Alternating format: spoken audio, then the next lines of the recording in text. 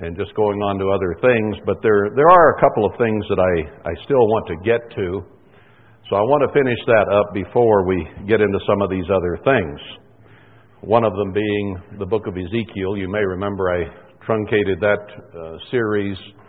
We were getting into some things we were beginning to increase some knowledge on, I think. And there were some areas there that I did not really have firmly, I think, in my understanding and how to go about explaining. I think some of that was cleared up as well. And I want to get back to Ezekiel and finish it at some point when it makes sense. But there are a couple of other issues as well that I think we need to address that will be important, and I think we can understand better than we ever have.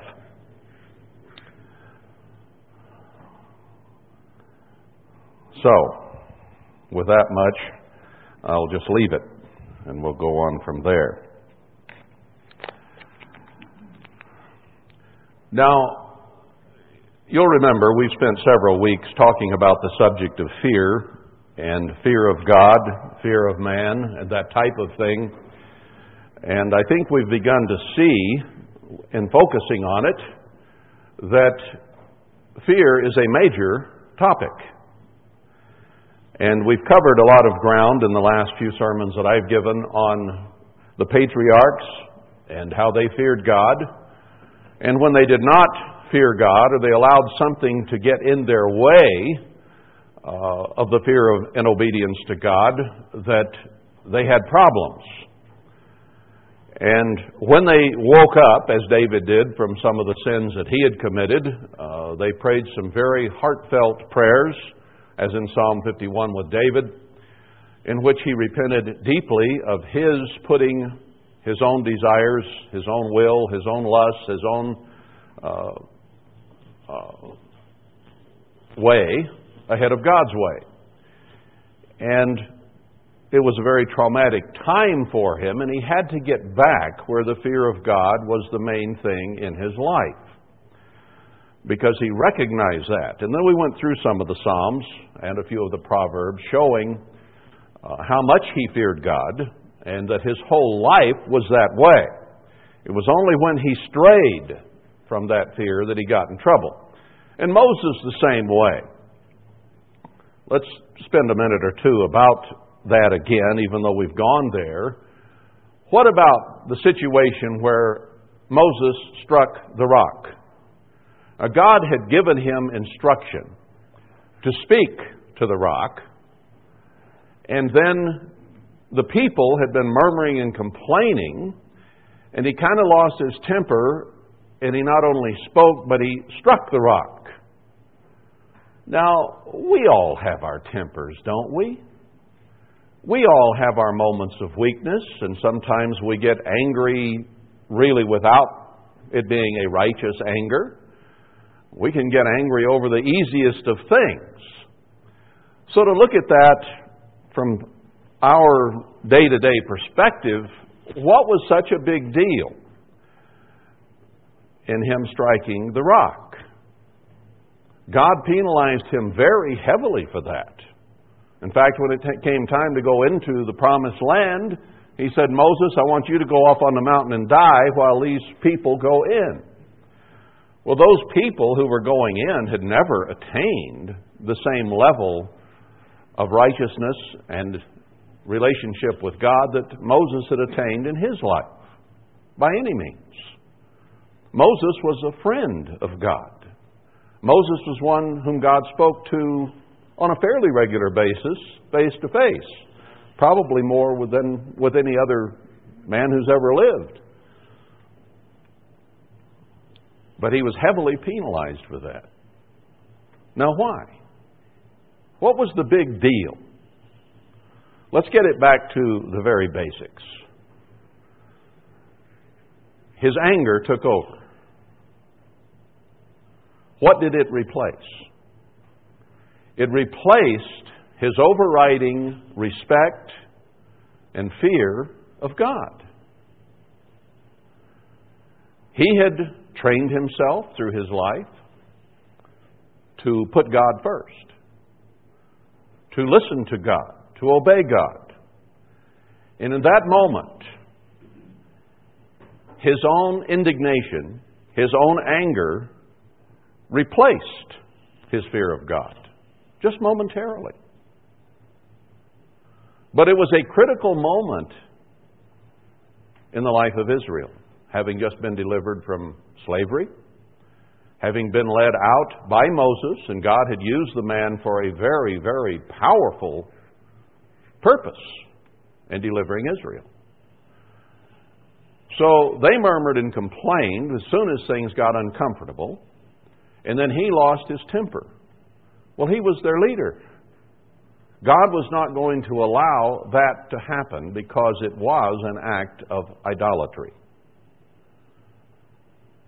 We're going to spend quite a bit of time on the subject of idolatry in the future because it is a very, very common sin.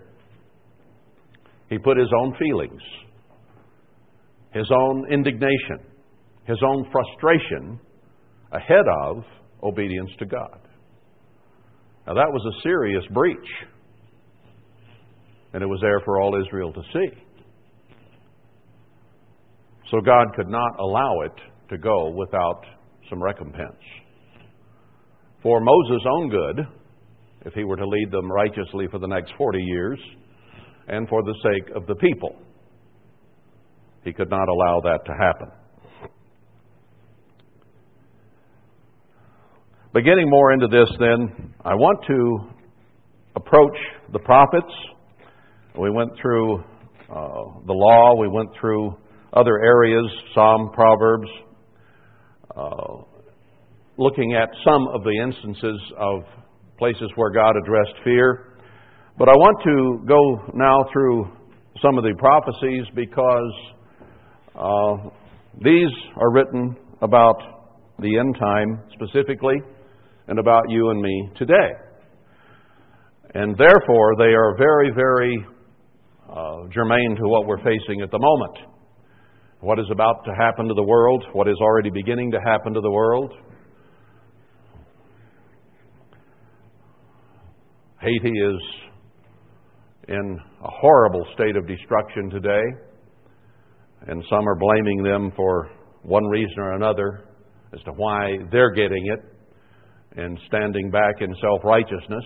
Yes, there is a lot of voodooism, there's a lot of demonism in Haiti, but there's also a lot of it in the Methodist and the Catholic and the Evangelical Church. There's a lot of it in the whole world. Now, is their brand of paganism in that sense any worse than everybody else's paganism? But it's easy to throw rocks at somebody and say, this is their problem, that's somebody, we must be more righteous, it hasn't happened to us. Be very careful in those assessments, because it's coming here soon.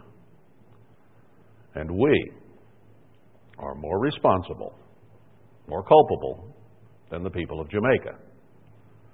We have this book in a way that they have never had this book. We are Israel as a nation.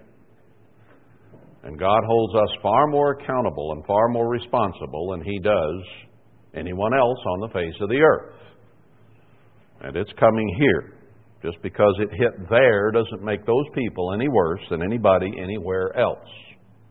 I think we need to understand that and not be self-righteous ourselves about how good we are and blame somebody else for their trouble. Because the prophets show that it is going to be a universal thing that is coming.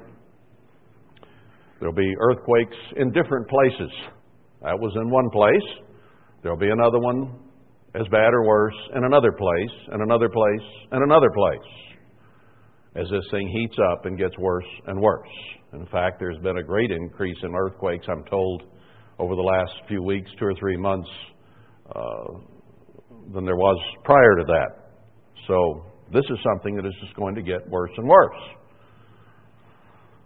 My heart goes out to those people in Jamaica, just as it will to everyone else on this earth and this nation when it comes to our shores, because come it will.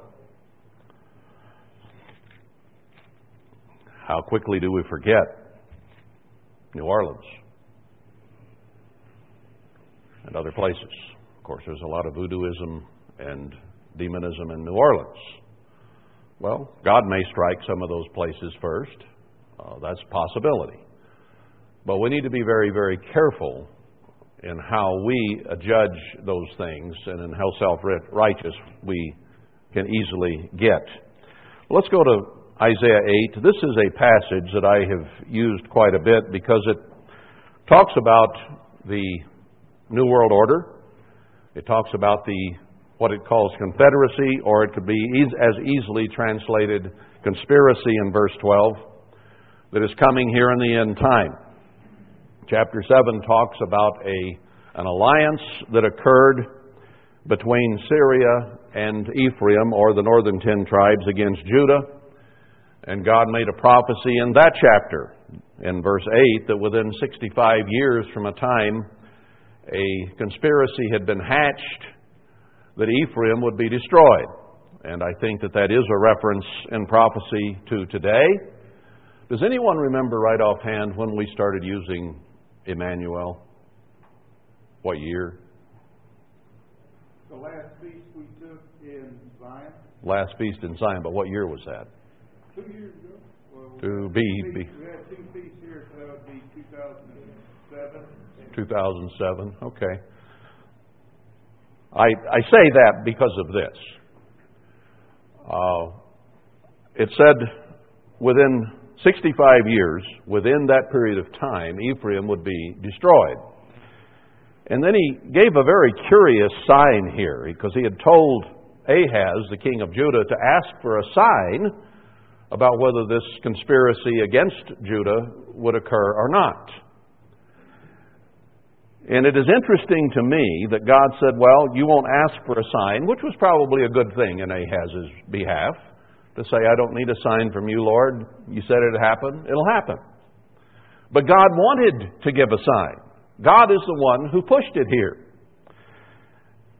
He said,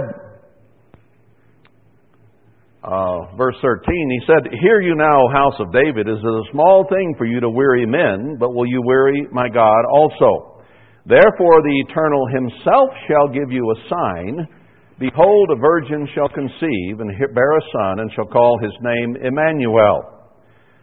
Now notice, butter and honey shall he eat, that he may know to refuse the evil and choose the good. At what age does a child begin to grasp the difference between good and evil, and at what age would they begin to eat butter and honey?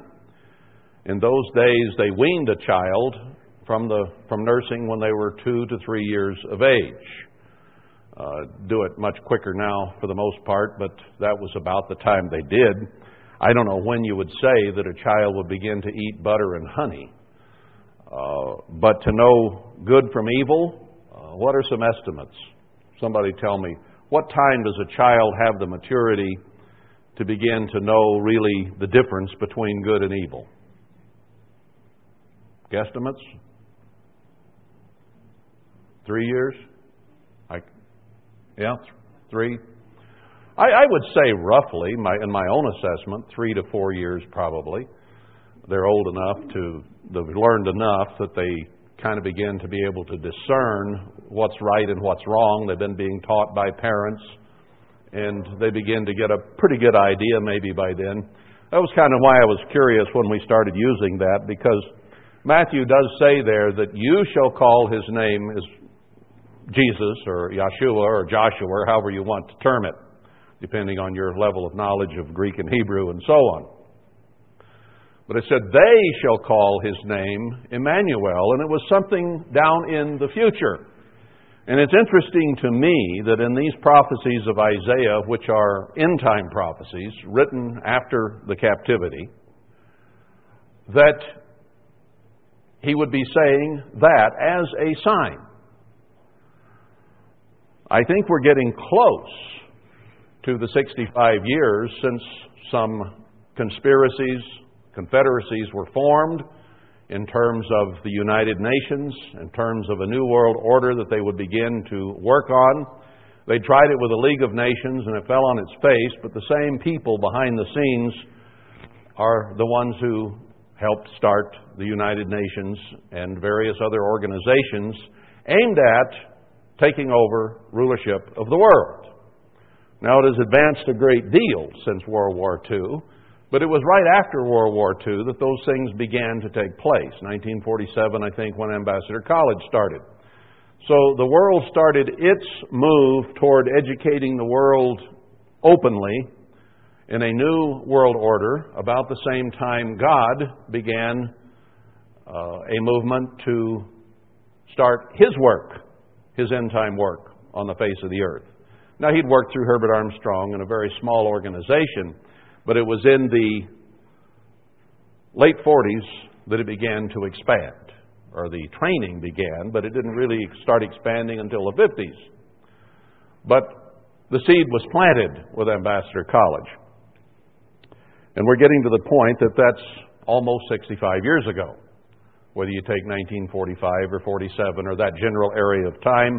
And who knows what kind of deals were made behind the scenes, maybe even a little earlier, before they came together and had a big meeting and actually formed those things officially. There are things we don't know, and I don't know when God began counting the 65 years. But I find it interesting that He brought it to our attention that Emmanuel was a proper name for Christ that would be used in the end time, and that we learned it a couple of years ago when the 65 years before Ephraim, which we now believe to be this country, would be destroyed, that it be not a people. So, take your pick when a child knows when to do good from evil and starts eating, let's say, truly solid food. That could also begin at age 3 to 4, I suppose. Even if they take them off nursing, they don't necessarily start feeding them steak every night when they're 2 years old. There's baby food and there's mashed up stuff, and they got to get their teeth, and but until they're 3 or 4 years old, they're not certainly eating like adults. And so maybe butter and honey has to do with adult food. I don't know. But eating normally like somebody else would. Maybe this thing is not too far off. And as we see things in the news today, there is obviously now openly spoken of a confederacy toward ruling the world. And even the new president of, I think I mentioned this, the new president of Europe said that the Copenhagen meetings were an arm of or a function of the New World Order. So they put it out there very openly in the news. There's nothing hidden anymore. It's not a secret conspiracy. It's an open movement. So God addresses that, and Emmanuel means God with us. If you go to chapter 8, it said, verse 10, "Take counsel together, and it shall come to nothing." He's speaking of the world, the nations of the world associating themselves against God, from verse 9 on down. "Speak the word, and it shall not withstand, for God is with us." Now you could translate "God is with us" there, Emmanuel. In other words, go ahead, make your association. It's nothing to worry about because we have Emmanuel. We have God with us. So I think that coming to understand and starting to use that name is clearly important. God will have to be with His people at the end, otherwise we will be in serious trouble. "For the Eternal spoke thus to me with a strong hand, and instructed me that I should not walk in the way of this people, saying, Say not a confederacy, to all them to whom this people shall say, a confederacy, neither fear you their fear, nor be afraid." Don't worry about the New World Order. Don't fear the same fear that they fear. And if you get on the internet or on talk radio, and you have people who are fearmongers, who are so worried about this, and so fearful. And God says, don't fear their fear. Why? Because if we're obeying God and we're His people, He will be with us. It says, sanctify the Eternal of hosts Himself, and let Him be your fear, and let Him be your dread. I think sometimes we get into the frame of mind in watching what is coming that we begin to have a great fear and dread of the New World Order and the draconian measures they're going to bring against the world. But God says, don't fear their fear. Don't be afraid of it. Let God be your fear. And He shall be for a sanctuary. We go to God as our refuge, as our sanctuary, as our way to be safe. You see, fear and faith are antonyms. They are opposites when we're speaking of fear of man and the world as opposed to faith in God. So when we fear man, what we are showing is a lack of trust and faith in God. Because we're more concerned about what the world might do to us than we are abiding in patience and faith and waiting for God's answer. That's what it really comes down to. And in the sense that Moses committed idolatry, it causes us to be breaking the first commandment and committing idolatry. Because idolatry, by and large, is putting anything ahead of God. So if we fear men and fear what they might do to us, if we fear the New World Order and Satan and what it might do to us, then it is replacing trust and faith in God. Now, it is not wrong to be aware of what is coming down, but our reaction is the key. When we see it happening, and it's okay to look at some of it, not that it should become something that we rivet our attention on so that we fail to spend the time with God we need to spend with Him, so that we're not distracted by it. It's okay to watch it to a degree. We should be watchful. We should be seeing what's coming. We should be aware. But then that awareness should spawn in us a desire to seek God and trust Him and put our faith in Him so that we don't worry about what is about to come down. And that's the point He's making here. Don't fear it, fear me. I will be your sanctuary. I will be your refuge. We don't need to react like the world is. We don't need to go out and buy submachine guns, AK-47s. We don't need to be putting up a wall around ourselves, a defense, a protection.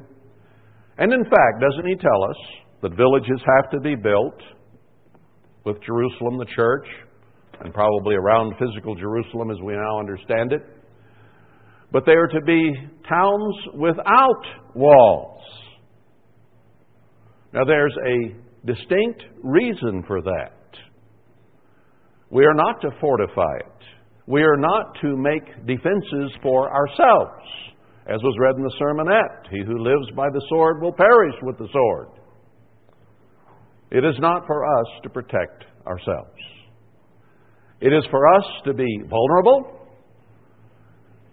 to live without walls or defenses. And in prophecy, walls can be a symbol of military defense or whatever. God wants us to be vulnerable. He wants us to be so that we could be run over very easily. And then to trust Him to take care of us. To become a wall of fire, a defense, whether it's literal or symbolic, really does not matter. Because He is our refuge. He is our sanctuary. Now we need to have attitudes and live our lives in such a way that we demonstrate to Him that that is our faith, that that is our trust, that we will not worry about what man will do to us, but we will fear God and trust Him with our lives. That is a tall order. That is not something that comes natural to man. It is natural, it is human to fear others. Most people who have ever lived on the face of this earth have lived in fear. They have built palaces, they have built walled cities, they have laid in their beds at night fearful of whether they would be attacked in the night. It used to be that way in this country. The Indians feared the white man attacking their villages, and the white man feared the Indians attacking them if they slept out in the open. So they circled the wagons at night as they came west. They posted guards. They worried. They lived in fear. Those are small examples. The Middle Ages, Crusades, you name all the wars that have gone on the face of the earth. And men generally have lived in fear of their very lives. It is unusual in our society that we go to bed at night without much fear. So far. That will change very rapidly. But God is telling us ahead of time it's coming. It's been in here all along. Now we're beginning to see it before our very eyes. Are we prepared? What will our reactions be?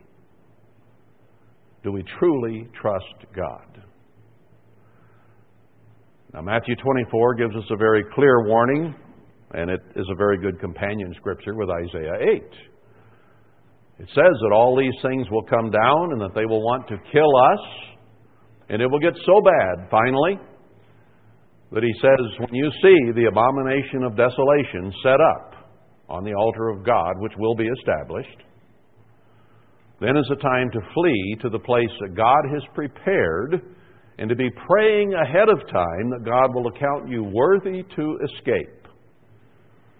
None of us will be perfect. We will have to have His forgiveness and His mercy, and we will have to be looking to Him and trusting Him, or He will not protect us. And He will make those decisions about who goes and who does not go. Just having the knowledge and knowing it is going to come, and then the signal comes to flee, does not mean you will get there safely. It has to be with God's protection and His help. That's how violent this is going to get. So I think we need to do one of two things. If we will not be willing to put our fear in God and trust Him as our sanctuary and live our lives in such a way that we show Him He is first in our lives and that we will trust Him to take care of us, then we need to change our approach, and we need to start buying guns and ammunition and start building some bunkers and foxholes somewhere. And we need to get ready because this thing is almost upon us. Now, do we need to have a town meeting and change our direction here? Are we going to trust God? It's coming down to the crux of the matter very shortly.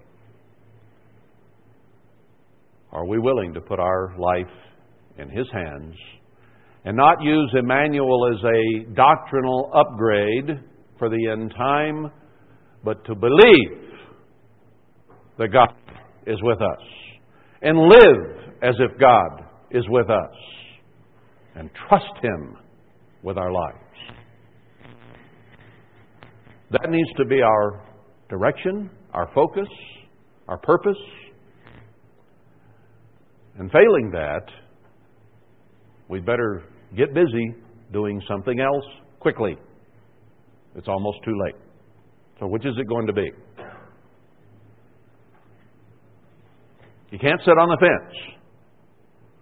If you're going to live through what's coming, you'd either better get ready physically and hope that you can shoot straight and lots, or you'd better put your faith, trust, and confidence in Almighty God. Now, I've seen enough of you here in this room that I don't think we'll need a town meeting.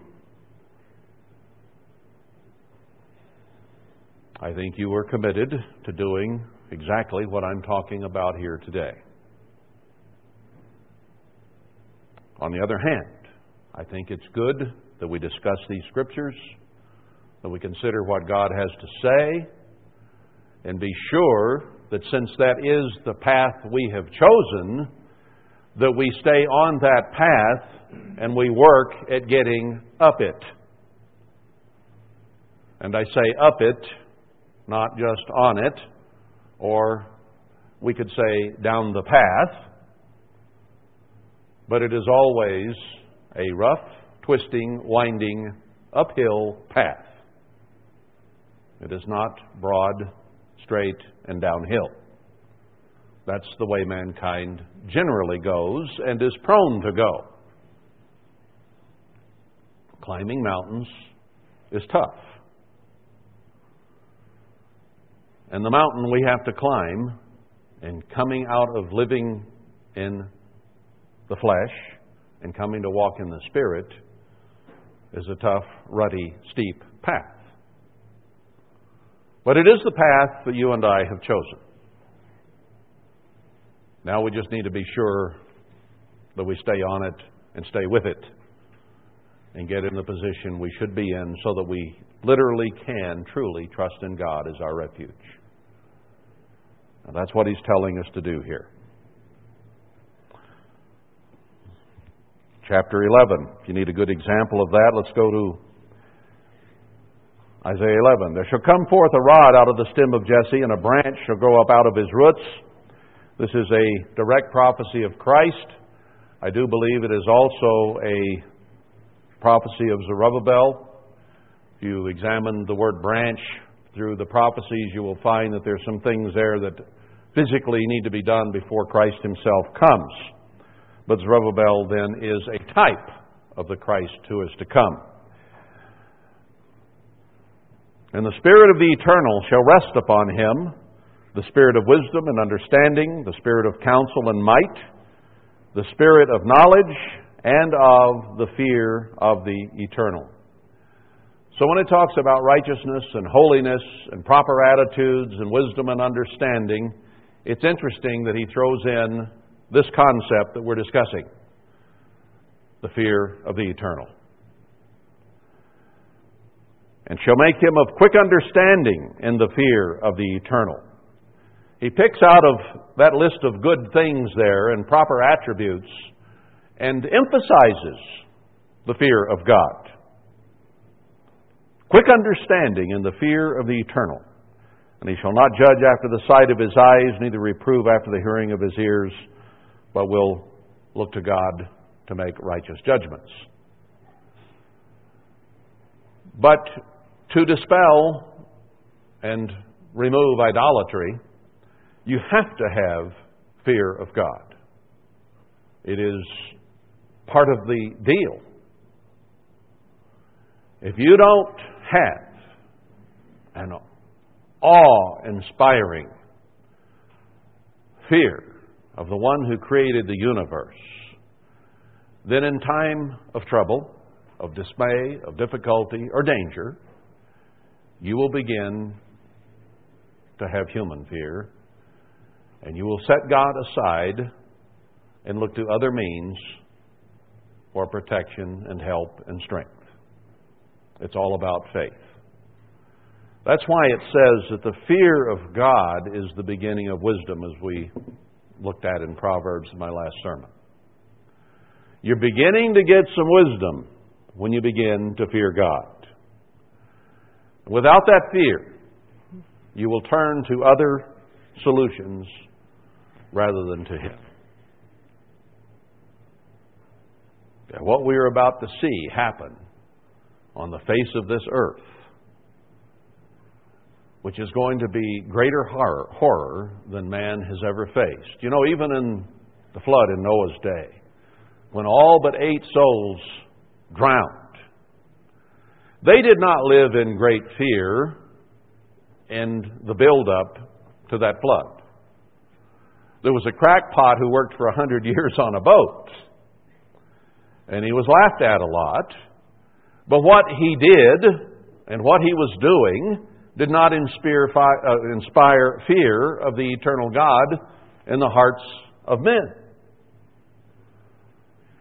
Even when it started raining, it did not probably scare them unduly. When it began to come up around their knees, it probably began to scare them quite a bit. And when it got up to their chin, and they'd climbed the highest hill they could find, it scared them a lot. But it was for a short while, wasn't it? Didn't last long. I imagine we all here have had the feel of a fear of drowning, have we not? I have. It's very scary, panicking.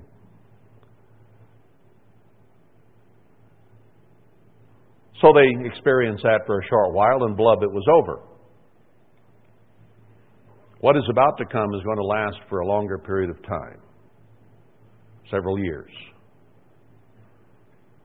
and is going to be very frightful. Why? Is this really necessary? Wouldn't it scare the world enough if Christ just appeared in the clouds and said, I really exist and I'm coming back? Wouldn't they begin to have a great fear? Well, there'd be a certain amount of fear. But it would not be the type and the kind of fear that would inspire obedience, that would inspire worshiping God above all. Even after Christ returns, some will not obey. It's not going to scare them sufficiently. It says if the Egyptians don't obey, don't come up to keep the feast, they'll get no rain. So it's not going to be automatic just because He comes back that the whole world just says, yes, Lord, I will obey you. It won't happen that way. He's going to have to kill over 90% of the people on the earth, or allow Satan and the armies of the world to do most of the dirty work. But it's going to happen. And still, it will not inspire the worship and the proper fear of God in all people on earth. That is truly amazing, isn't it? But that much trouble, that much difficulty doesn't do it. Well, what about you and me? We still think thoughts and do things that we shouldn't, don't we? And yet we understand the Word of God. But it is not such a palpable and real thing on a day-to-day basis that we are able to turn it around and quit our infractions. We still allow a certain amount of sin, a certain amount of bad attitude, a certain amount of anger, a certain amount of hatred, a certain amount of whatever feelings you might experience in our minds and hearts and emotions. Because it shows that we may be beginning to have wisdom, but we're not all wise yet. We have not learned the fear of God as much as we need it yet. And therefore, our lives are still beset with trials, troubles, tribulations, punishments, difficulties, day by day, week by week, and month by month. It says in Psalm 77 that we limit God. David talks about limiting God. Now, He is the best parent there is. And yet, He doesn't spoil us rotten and give us everything we want when we want it. He makes us wait. He makes us change our attitudes. He allows trials, troubles, and tribulations to come on us that He could easily remove, but He does not, because He's working on our attitudes. As the perfect Father, He knows that needs to be done. He would love to give us many things that we would desire, but we limit Him. Now, to put another scripture with Psalm 77 on that, I was thinking this would make a good sermonette the other day when I was reading Psalm 77, but I don't give sermonettes. But you could boil it down to about 12 to 15 minutes and make a very good point. And that's what sermonettes really should be about. Put it with Christ's situation when He went to Nazareth, where it says He could not do any major miracles there. He only managed to heal a very few sick folk. Their attitudes limited what He was able to accomplish. He could not give them everything He would have loved to give them. He saw a lot of problems in Nazareth and a lot of probably grievous illnesses that it wasn't possible for Him to fix. Their attitudes limited what He was able to do for them. Now, we want God's blessings. We want God's good favor. And yet sometimes our very attitudes and our approach will limit what He can do for us. Maybe your kid wants a new bicycle or something. And yet they're in a pouty, nasty, rotten attitude. And you know that that's not a good time to give them a new bicycle. You want to see a change in attitude. You want to see them sweet and loving, responsive, respectful, obedient. And when you see that, you're inclined to give them what it is that they desire. And God's the same way. If He gave us everything we wanted it when we wanted it, pretty soon we'd forget Him entirely. Isn't that what happens to rich kids? They get everything they want. Parents won't take time with the child. They'll just give them everything they want. And they just get worse and worse. And pretty soon, they despise the parent for being so generous with them, and at the same time not putting checks and balances on them and creating boundaries that they cannot go beyond. They get insecure, they get frustrated, and insecurity and frustration breed more rebellion because there are not boundaries. Children want boundaries, believe it or not, because it gives them a safety, a security to know that their parents will not let them go beyond those boundaries, because innately they've gotten old enough to know the difference between good and evil. And even though they may be tempted to do evil, they know they should not go there. And if the parents do not help keep them within their boundaries, they will go there all too often. Not always, but all too often. So even though they may resent the boundary, they know in their heart of hearts that that boundary is good. And you're helping them keep from hurting themselves. And that's the kind of parent God is. So, if we wonder why we're not receiving God's blessings, maybe we need to analyze whether or not we are in the attitude we should be in, or whether we need to make some adjustments. Now, I'm not saying these things to put us down and to make us feel bad. I know that in this last few weeks there have been some times when I've thought about you, us. And it just occurred to me the other day when I was thinking about us here, because I'm concerned that we be what we should be before God, that this is probably the most generous, helpful bunch of people that I have ever known. I don't think there's anybody here that would not do anything you asked of them if you had a need or a desire that was as it should be. Everybody here would bend over backward to help you. And there are people here who give time and energy and money and help each other in whatever way they see they can. And I applaud you and thank you for that. Sometimes I get the feeling that I think Paul had when he said something about the foolishness of preaching. We shouldn't need to preach. Now, God instituted it and ordained it and said that it should be done.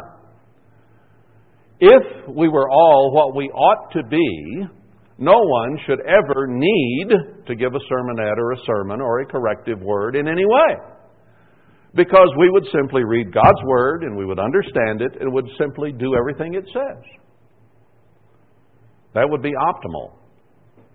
But it doesn't happen that way.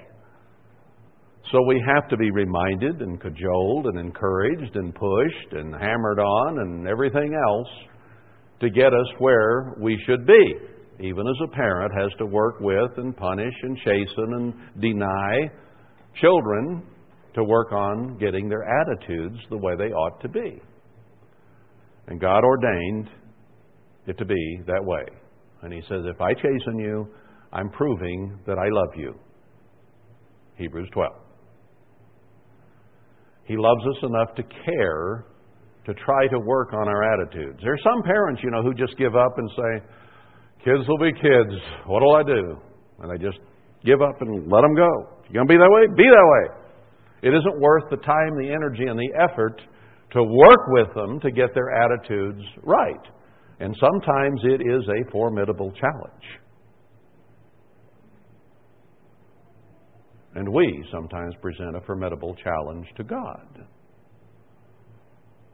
But we've been hammered on here, and believe me, when I'm hammering on you, I'm hammering on me because I use the Word of God, and it cuts both ways. It cuts your direction, it cuts my direction. Some of the things I yell about the most are the things that I need the most. Don't you understand that yet?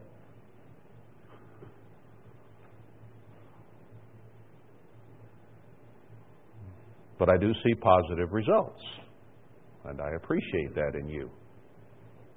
That you're willing to take it, and you run with it, and you do something about it, and you work at it until you make some changes. And I know that God appreciates that, and at some point He's going to turn and He's going to smile and His face is going to shine on us, and He's going to reward the hard work that we've been putting in to try to get ourselves where we ought to be. Now, we're not perfectly there yet. Don't get me wrong, I understand that. But give a little credit where credit is due. And I think that you people do deserve an awful lot of credit for hanging in there when so many are quitting. The Church of God is shrinking because people are giving up and quitting or going a different direction or whatever. But to your credit, you're hanging in there and you're fighting and you're working at it in spite of it sometimes being, it seems, a thankless task and very difficult, and sometimes it appears like we're spinning our wheels and not getting anywhere. Or at least if you're anything like I am, that's the way you feel sometimes.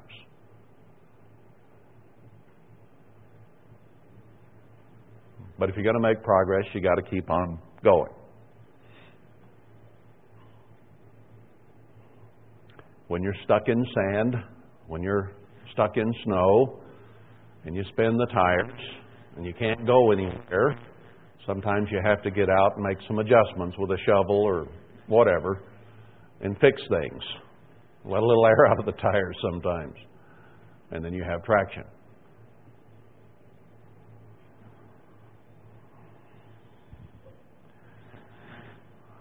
But our leadership, both humanly and in Christ Himself, one of the biggest keys here in Isaiah 11 is coming to have a true fear of God.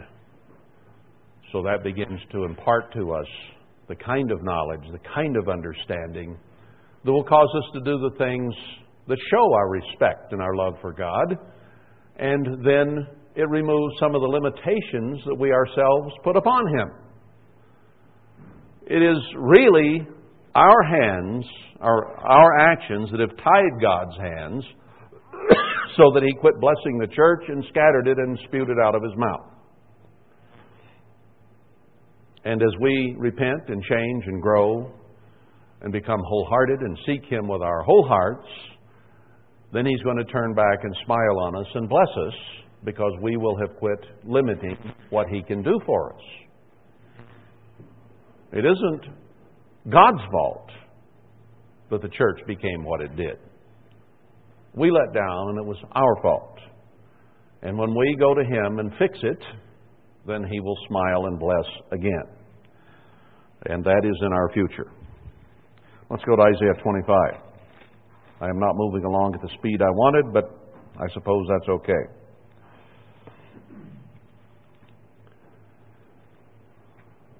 He says, O Eternal, You are my God. I will exalt You. I will praise Your name. For You have done wonderful things. Your counsels of old are faithfulness and truth. God never broke a treaty, a promise, a covenant, an agreement with anyone that He had ever made. He always kept His half of the bargain.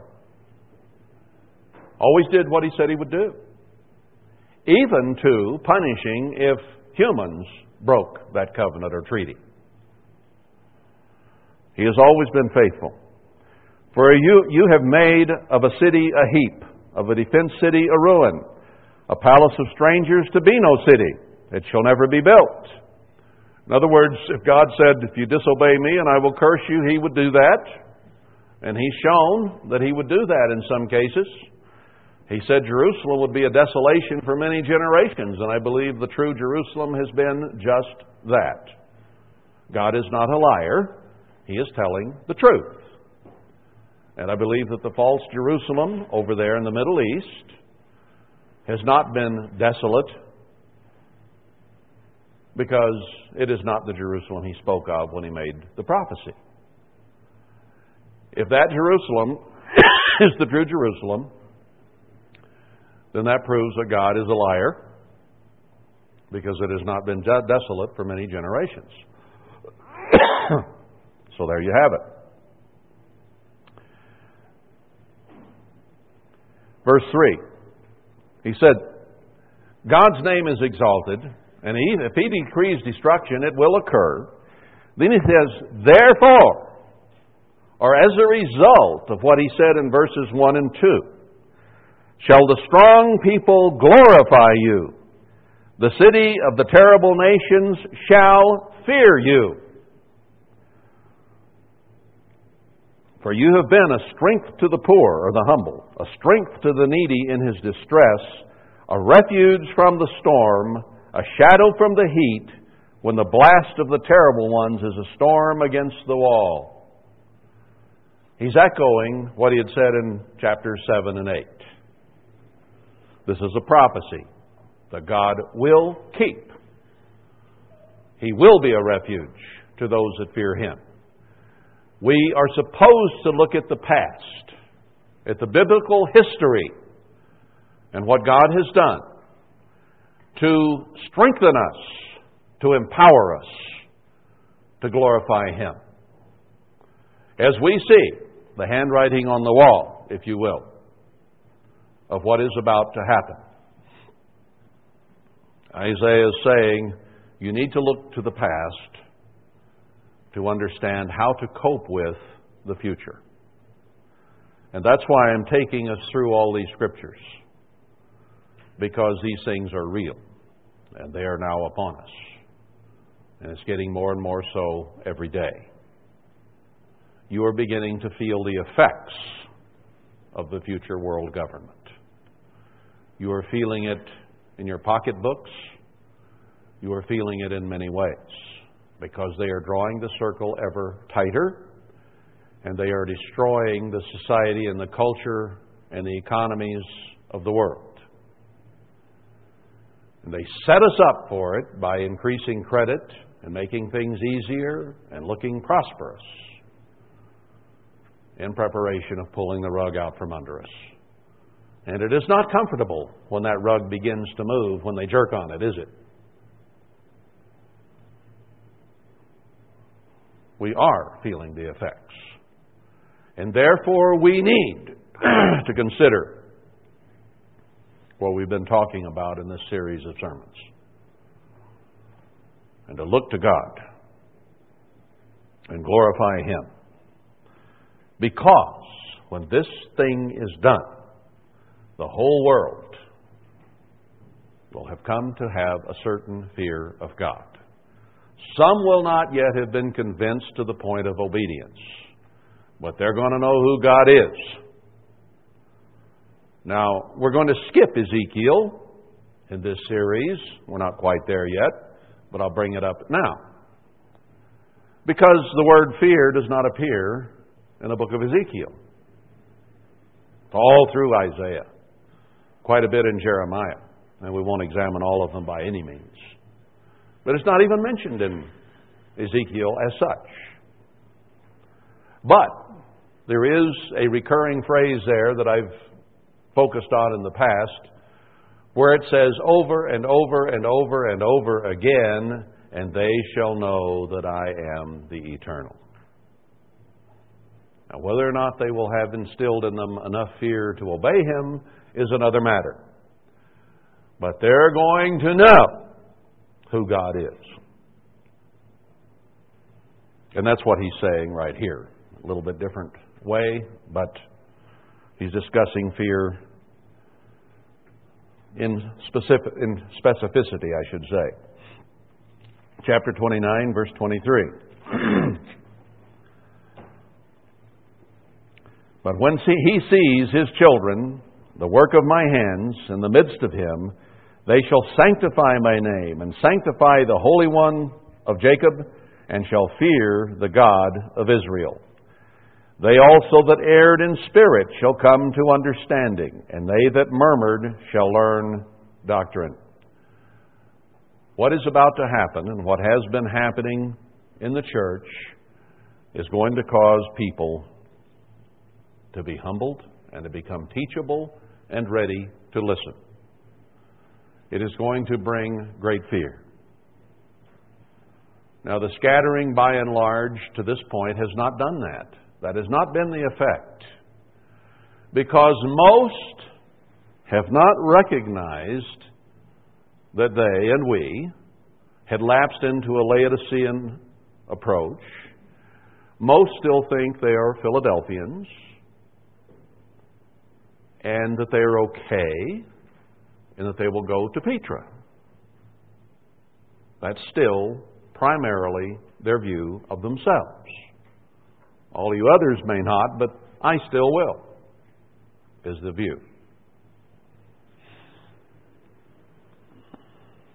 Now, there is a certain group, and maybe there are others as well, it just comes to mind, who have left Philadelphia Church of God, and it has been preached to them for many years now that that particular organization is the Philadelphians. So they have pulled out because they could not abide what is going on in so-called Philadelphia, and now they have come to see themselves as reforming Laodiceans. They aren't Philadelphia anymore because they're not in that particular organization. So they've accepted, a few of them, that they truly are Laodiceans, which we all should have come to see a long time ago. But at least a few are waking up to the realities. And that all those organizations are Laodicean, just like you and I have become. I don't care what you call yourself. If it looks like a duck and quacks like a duck and walks like a duck, it's a Laodicean.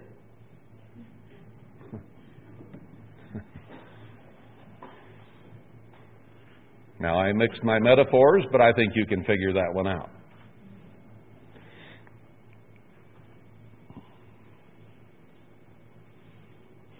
(33)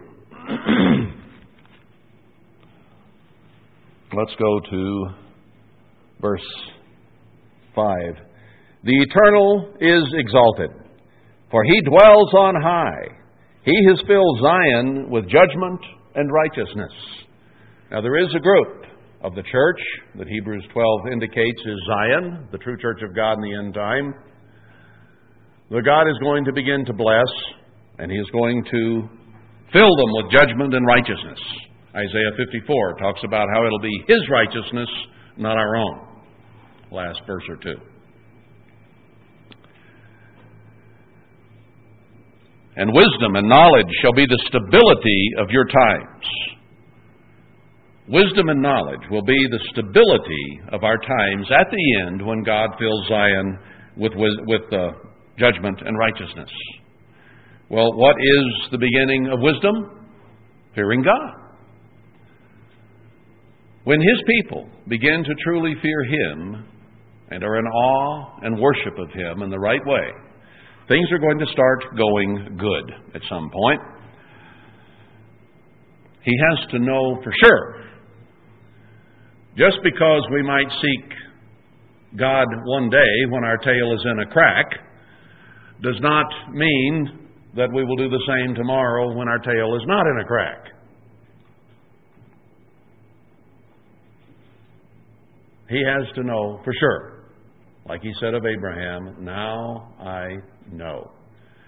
I thought you were what you should be, but I tested you, and I tried you, and now I know it. And He has to know it about you and me. But wisdom, fear of God, and knowledge will stabilize us. We need to be stable.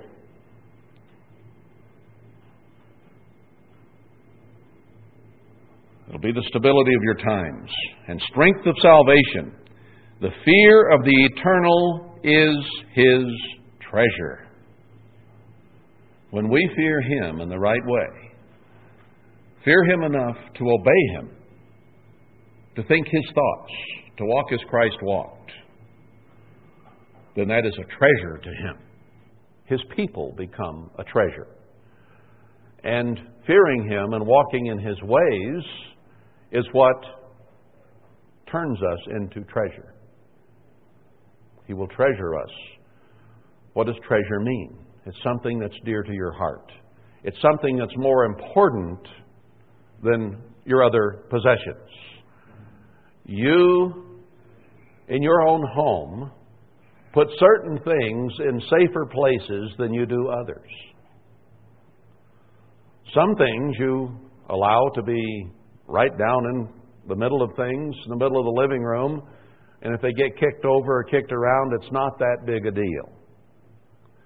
But there's certain other things you put in the jewelry box or back in the back of somewhere because you value it, you treasure it more than you do other things.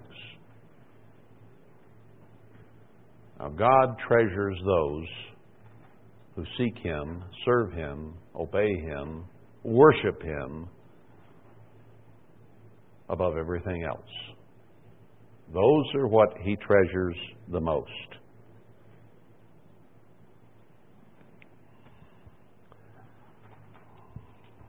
Let's go to 35. This is all through here. Chapter 35 of Isaiah, verse 3. Strengthen you the weak hands, confirm the feeble knees. Same things He says in Hebrews 12.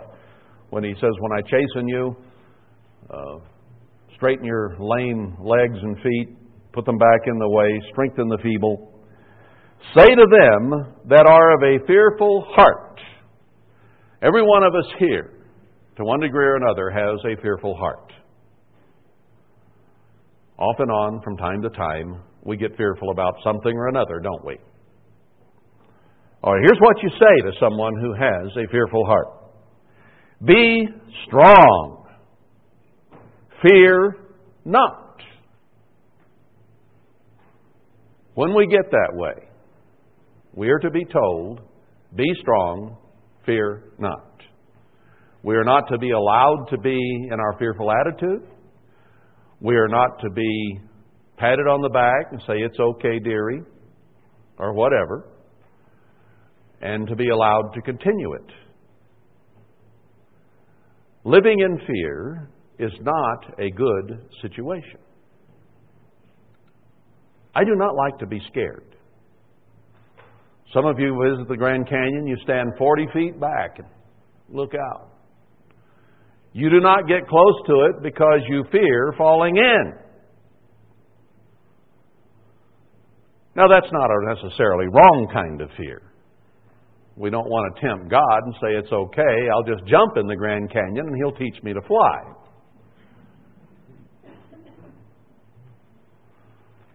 We understand the law of gravity. And it is a grave matter sometimes. Gravity. Grave is the basis for the word. So yes, we need to have a respect for heights. We need to have a respect for some of the physical laws that God put on the earth and not tempt Him by being stupid. Stupid, perhaps, would be a better pronunciation, but stupid works better.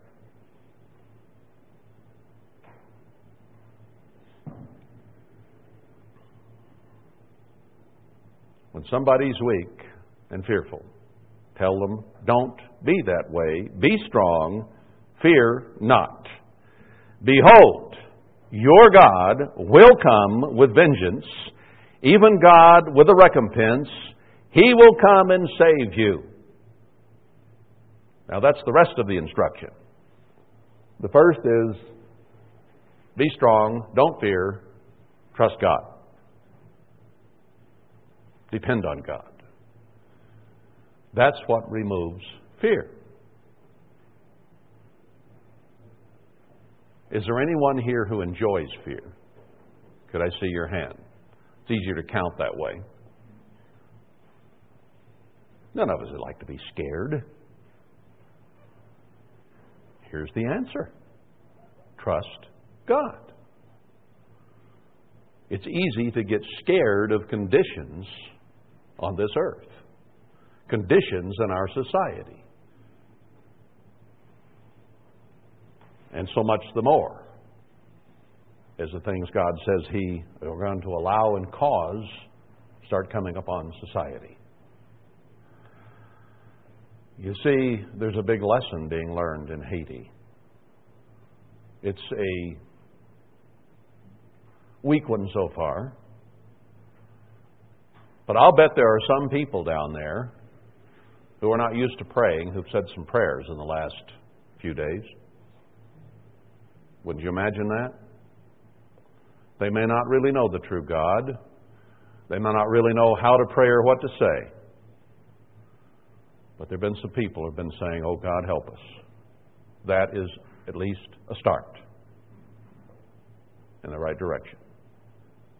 And that is only the very beginning of things that are going to happen on this earth.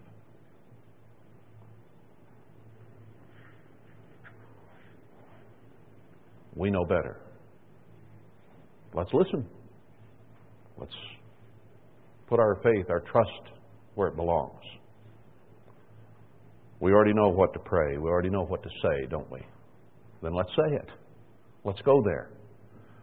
Let's cast all our care upon Him because He cares for us.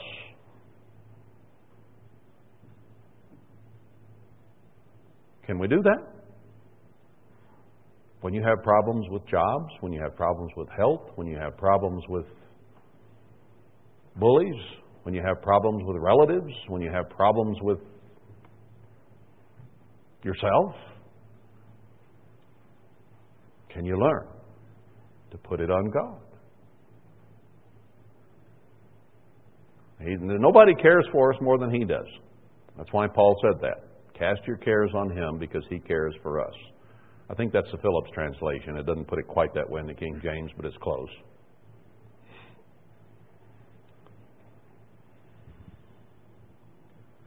All right, let's go to chapter 41.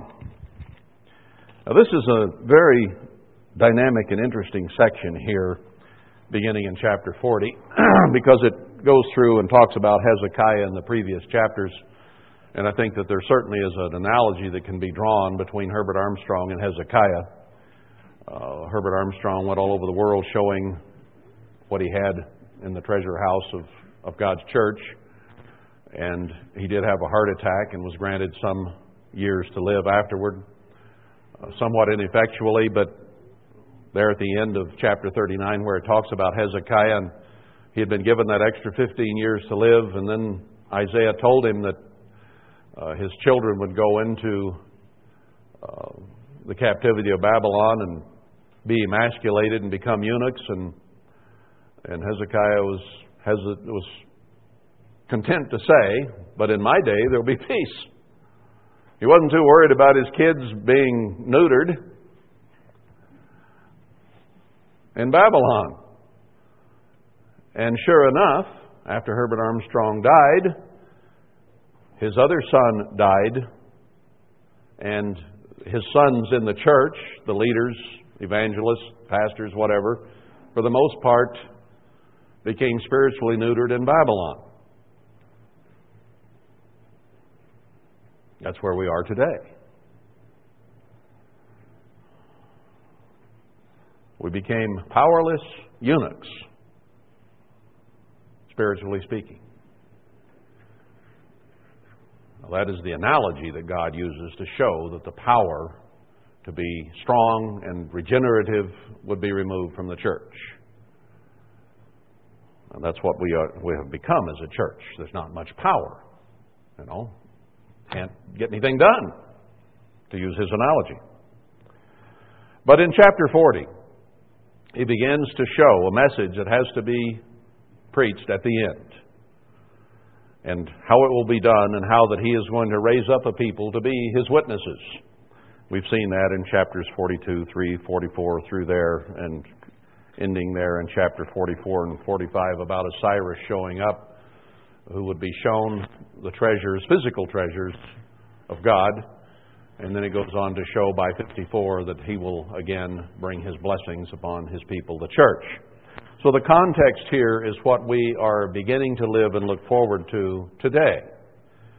So that makes it a very important time for us to consider. So I want to pick it up here in chapter 41 and verse 10 so that you understand the context of this. He's talking to us right now, to the church, and those who would be obeying him and serving him. Fear you not, for I am with you. Now there you have Emmanuel spelled out again. You could translate that from the Hebrew. Fear not, because of Emmanuel. I am with you. Be not dismayed or troubled, for I am your God. I will strengthen you. Yes, I will help you. Yes, I will uphold you with the right hand of my righteousness. What a powerful verse that is. Do we grasp that? That in this time of trouble we're entering, and we're supposed to be telling the world that all flesh withers as grass, as it says in chapter 40, verses 7 and 8, and telling them to behold their God, as it says in verse 9, that there really is a God.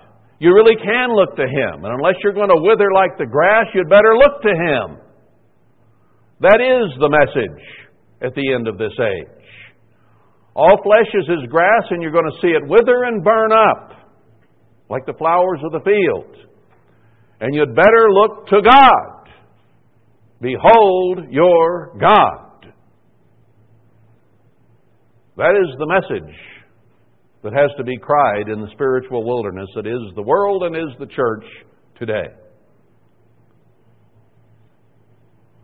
Now that is not going to be popular. It is not popular. How popular are we? We're not. We're telling them that they and we have all been Laodicean and lukewarm. And we've all been spewed out. Is that a popular message? Have we had to tear down this building and build a bigger one? We can't even fill this one up. It is not popular. It is not popular to tell the world, which has to be done, that they need to turn to God. They won't do it. They're going to fear the beast and take his mark so that they can buy and sell and survive in the New World Order. So what you and I believe and what we preach here is very unpopular. And the more it's known, and it will be, the less popular it will get. Believe you me. So, we have the encouragement of verse 10 of Isaiah 41. Behold, all they that were angry against you shall be ashamed and confounded. They shall be as nothing, and they that strive with you shall perish. Now that's true of the two witnesses at the end, isn't it, according to Revelation 11? If they strive against them and try to hurt or harm or kill them, fire will come out and destroy them. He says in this same chapter, down there a little further, I believe it's this one. Yeah, verse 15. I will make you a new sharp threshing instrument, having teeth. You shall thresh the mountains, and beat them small, and shall make the hills as chaff. Mountains and hills, big governments and little ones. God will mow down before His people. He's speaking of you and me here, if we're included among those people. And I think we have every opportunity to be among them, because we know and we understand these things. And we have opportunity to repent and grow and trust God and fear Him so that we can be included. Now, I'm going to be very, very disappointed if we miss out. Aren't you? Don't let that happen. Let's just not let it happen, brethren. Let's be part of the prophecy of Isaiah 40, 41, 42 through 54 and on. We have the opportunity. And I'll tell you this. Everyone in this room, God wants there. He wants us to be included in this prophecy as His witnesses. He would not have opened our minds and showed us these things unless He wanted us there. Now, if we want to be there half as much as He wants us there, or less, we'll be there. We have every opportunity being handed to us on a silver platter. You've been handed that opportunity. Will we accept it, run with it, and accomplish it? I believe we will. I believe we will. Just the very fact we're willing to sit here and listen to this and wrestle with ourselves in how to apply it and how to live it shows that we're truly interested in the process and want to be there. And I think we'll succeed because God says He will help us if we work at it.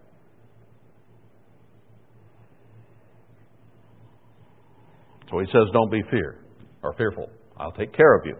You don't have to worry about it. Planning and zoning problems are not part of this, really. Everybody in this nation has a planning and zoning department. And they have their goals and their purposes and their little rules that they want complied with. We have not been asked to do anything that everybody else in the country isn't asked to do, basically. That's not something we need great deliverance from. That's just something we need to do.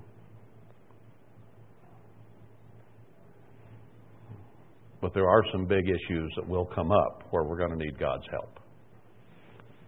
That's a fact.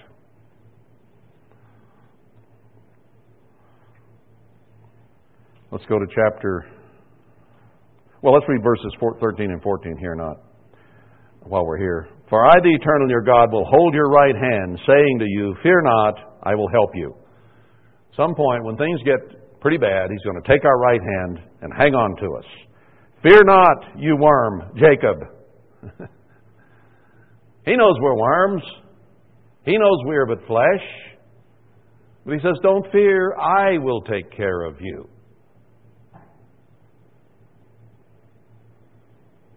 What's that song? He will take care of you. on every day and every way or something like that. God will take care of you. That's what He says. Fear not, O worm Jacob, you men of Israel. I will help you, says the Eternal, and your Redeemer, the Holy One of Israel. And then He says He'll make us a sharp threshing teeth or harvesting machine out of us.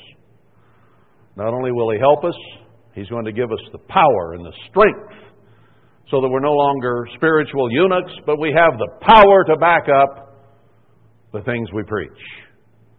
God is going to give that. And I want to be there. I want every one of you to be there. This isn't something that we cannot seize. We can grab hold of this. We can hang on to this. It's an absolute promise from God in heaven. The only question then is, do we believe in that God? Do we trust Him with our lives? And will we go forward and do what He says, even if we can't buy and sell at all?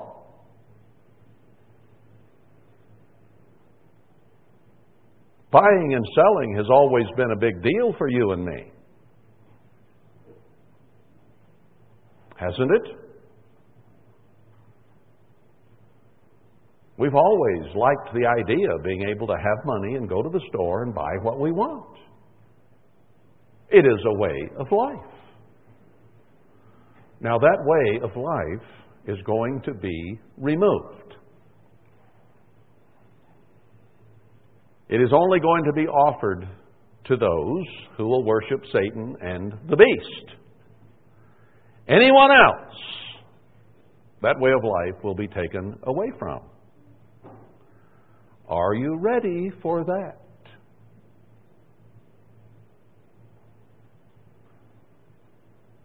They won't let you in Walmart unless you have the mark. Or any other store. Sorry. How could you be denied Walmart? In Walmart we trust.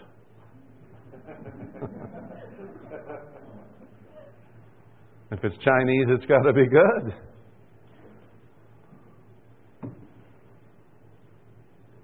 Walmart, if you obey God, is going to be removed from you, and so is McDonald's. Ooh, remove it yourself. Well, I mean McDonald's. And a lot of what you get from Walmart as well. But I'm making a spiritual point here. I'm not telling you don't go to the stores right now. The mark has not been imposed upon us, and we can still buy and sell. And that may go on for another week or two. Or maybe even more. I don't know how long. Might be months, or might even be a year or two or 3 or 4 left where you can still go there. Whew. Boy, that's a relief to think we might have a little bit left. I don't know how much is left. But it will be taken away. Now we're getting down to brass tacks here.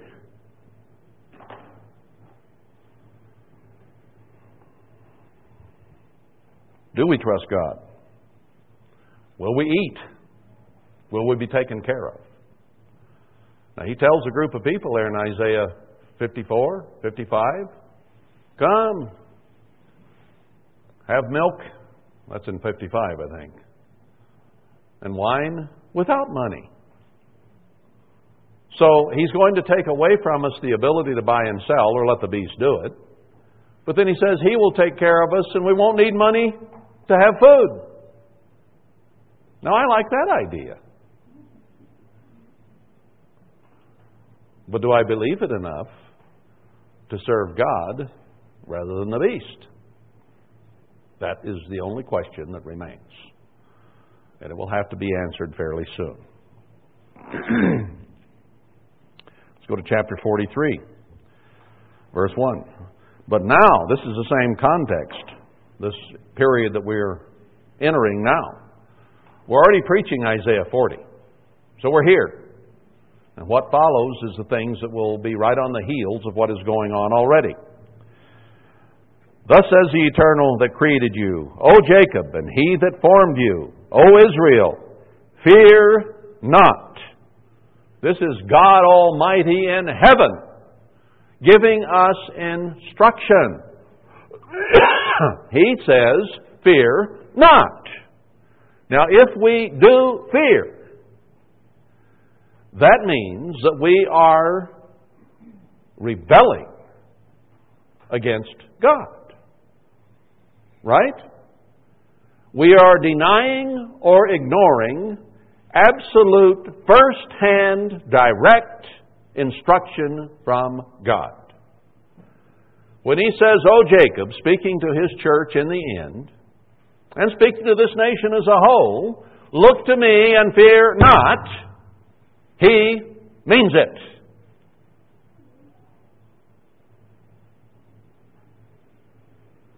It's an order.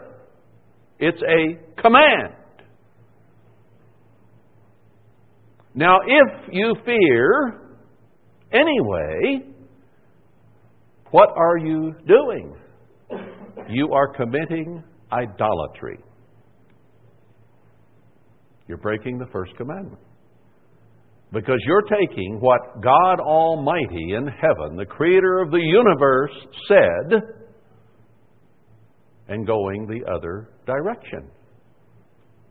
So you're putting your feelings, your emotions, your fears ahead of God's instruction, and that is idolatry, just as Moses striking the rock was idolatry.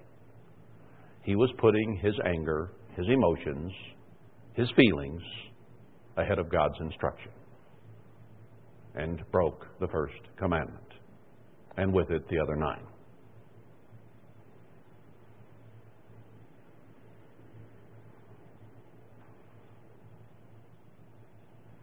Isn't this about as direct as it can get? Fear not. Now, do you worship idols or do you not? It's that simple.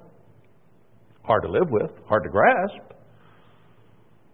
But this is what God lays before us. I will take care of you. Don't fear. Hard sayings. Verse 5. Fear not, for I am with you. I will bring your seed from the east and gather you from the west.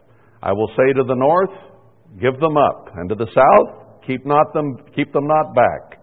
Bring my sons from far, and my daughters from the ends of the earth. Even every one that is called by my name. For I have created him for my glory. I have formed him. Yes, I have made him. God has made you and me what we are. We could not come to the Father or to Christ except the Spirit of the Father drew us. We could not have understood. Our minds could not have been opened. We would have been just as blind and deaf to it as our friends and relatives that we tried to impress with it. God created you and me, made us to be here today with His own hand and mind. You couldn't be here unless He had done that. Now let's man up and accept that and do what God says. You women can man up too. This is not sexist. It means all of us. Chapter 44. There's a lot in here about this because when we start preaching the gospel that He tells us in the message He tells us in chapter 40 to preach in this spiritual and even physical wilderness, these things are going to ultimately be the result of that. Chapter 44, verse 2. Thus says the Eternal that made you and formed you from the womb, which will help you. Fear not, O Jacob, my servant, and you, Israel, or Jeshurun, whom I have chosen. Verse 8, fear you not, neither be afraid. Have not I told you from that time and have declared it? He had Isaiah write this a long time ago about you and me. He had it all figured out before we were ever born. Thousands of years before we were put here. Before we were called and answered that call and came to repentance and seeking God in our lives.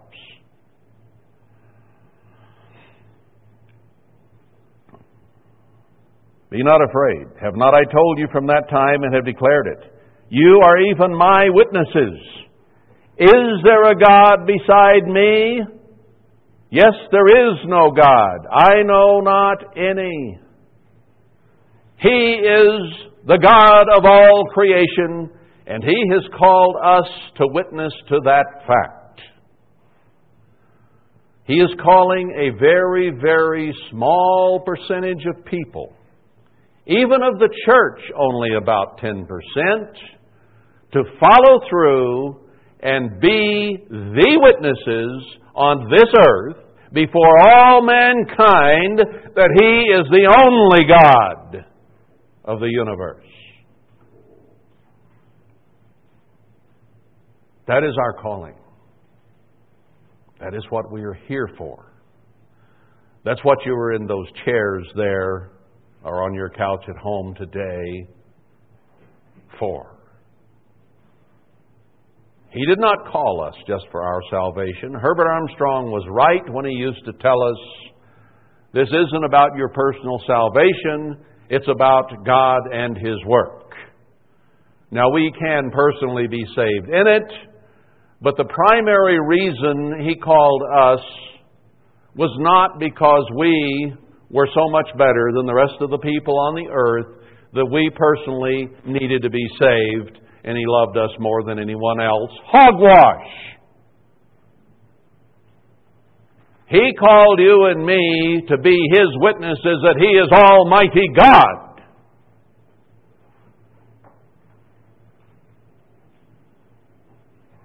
There's a reason we are not to fear. There's a reason we are to live by faith and be willing to give up the opportunity to buy and sell. We are called for a great, mighty, and powerful purpose to show that God is God. That is our calling. That is our job. Are we ready to go there? Are we ready to be that? Are we ready to stand up and fear not, O worm Jacob, and show that God is God? That is a challenge.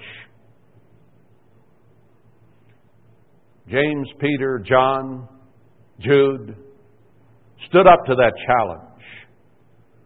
They were stoned, they were shipwrecked, they were despised, they were put in prison, they were killed.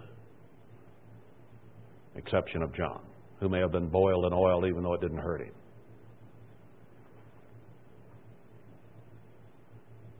Those who fled and said, I don't even know Him, on the night of His creation. His death. Not cremation. You know what I mean. His sacrifice. Scared and ran. As cowards. When the Holy Spirit came, they were empowered. They stood. And they took whatever was thrown at them, even including death. Are you ready for that? Their testimonies are written, and we'll get to them in the next week or two. Because it's important. Now that might be a good climax and finish for I guess I should quit anyway and shut up. I was going to finish Isaiah, but I'm past time. But that's a good place to leave it. So, see you then.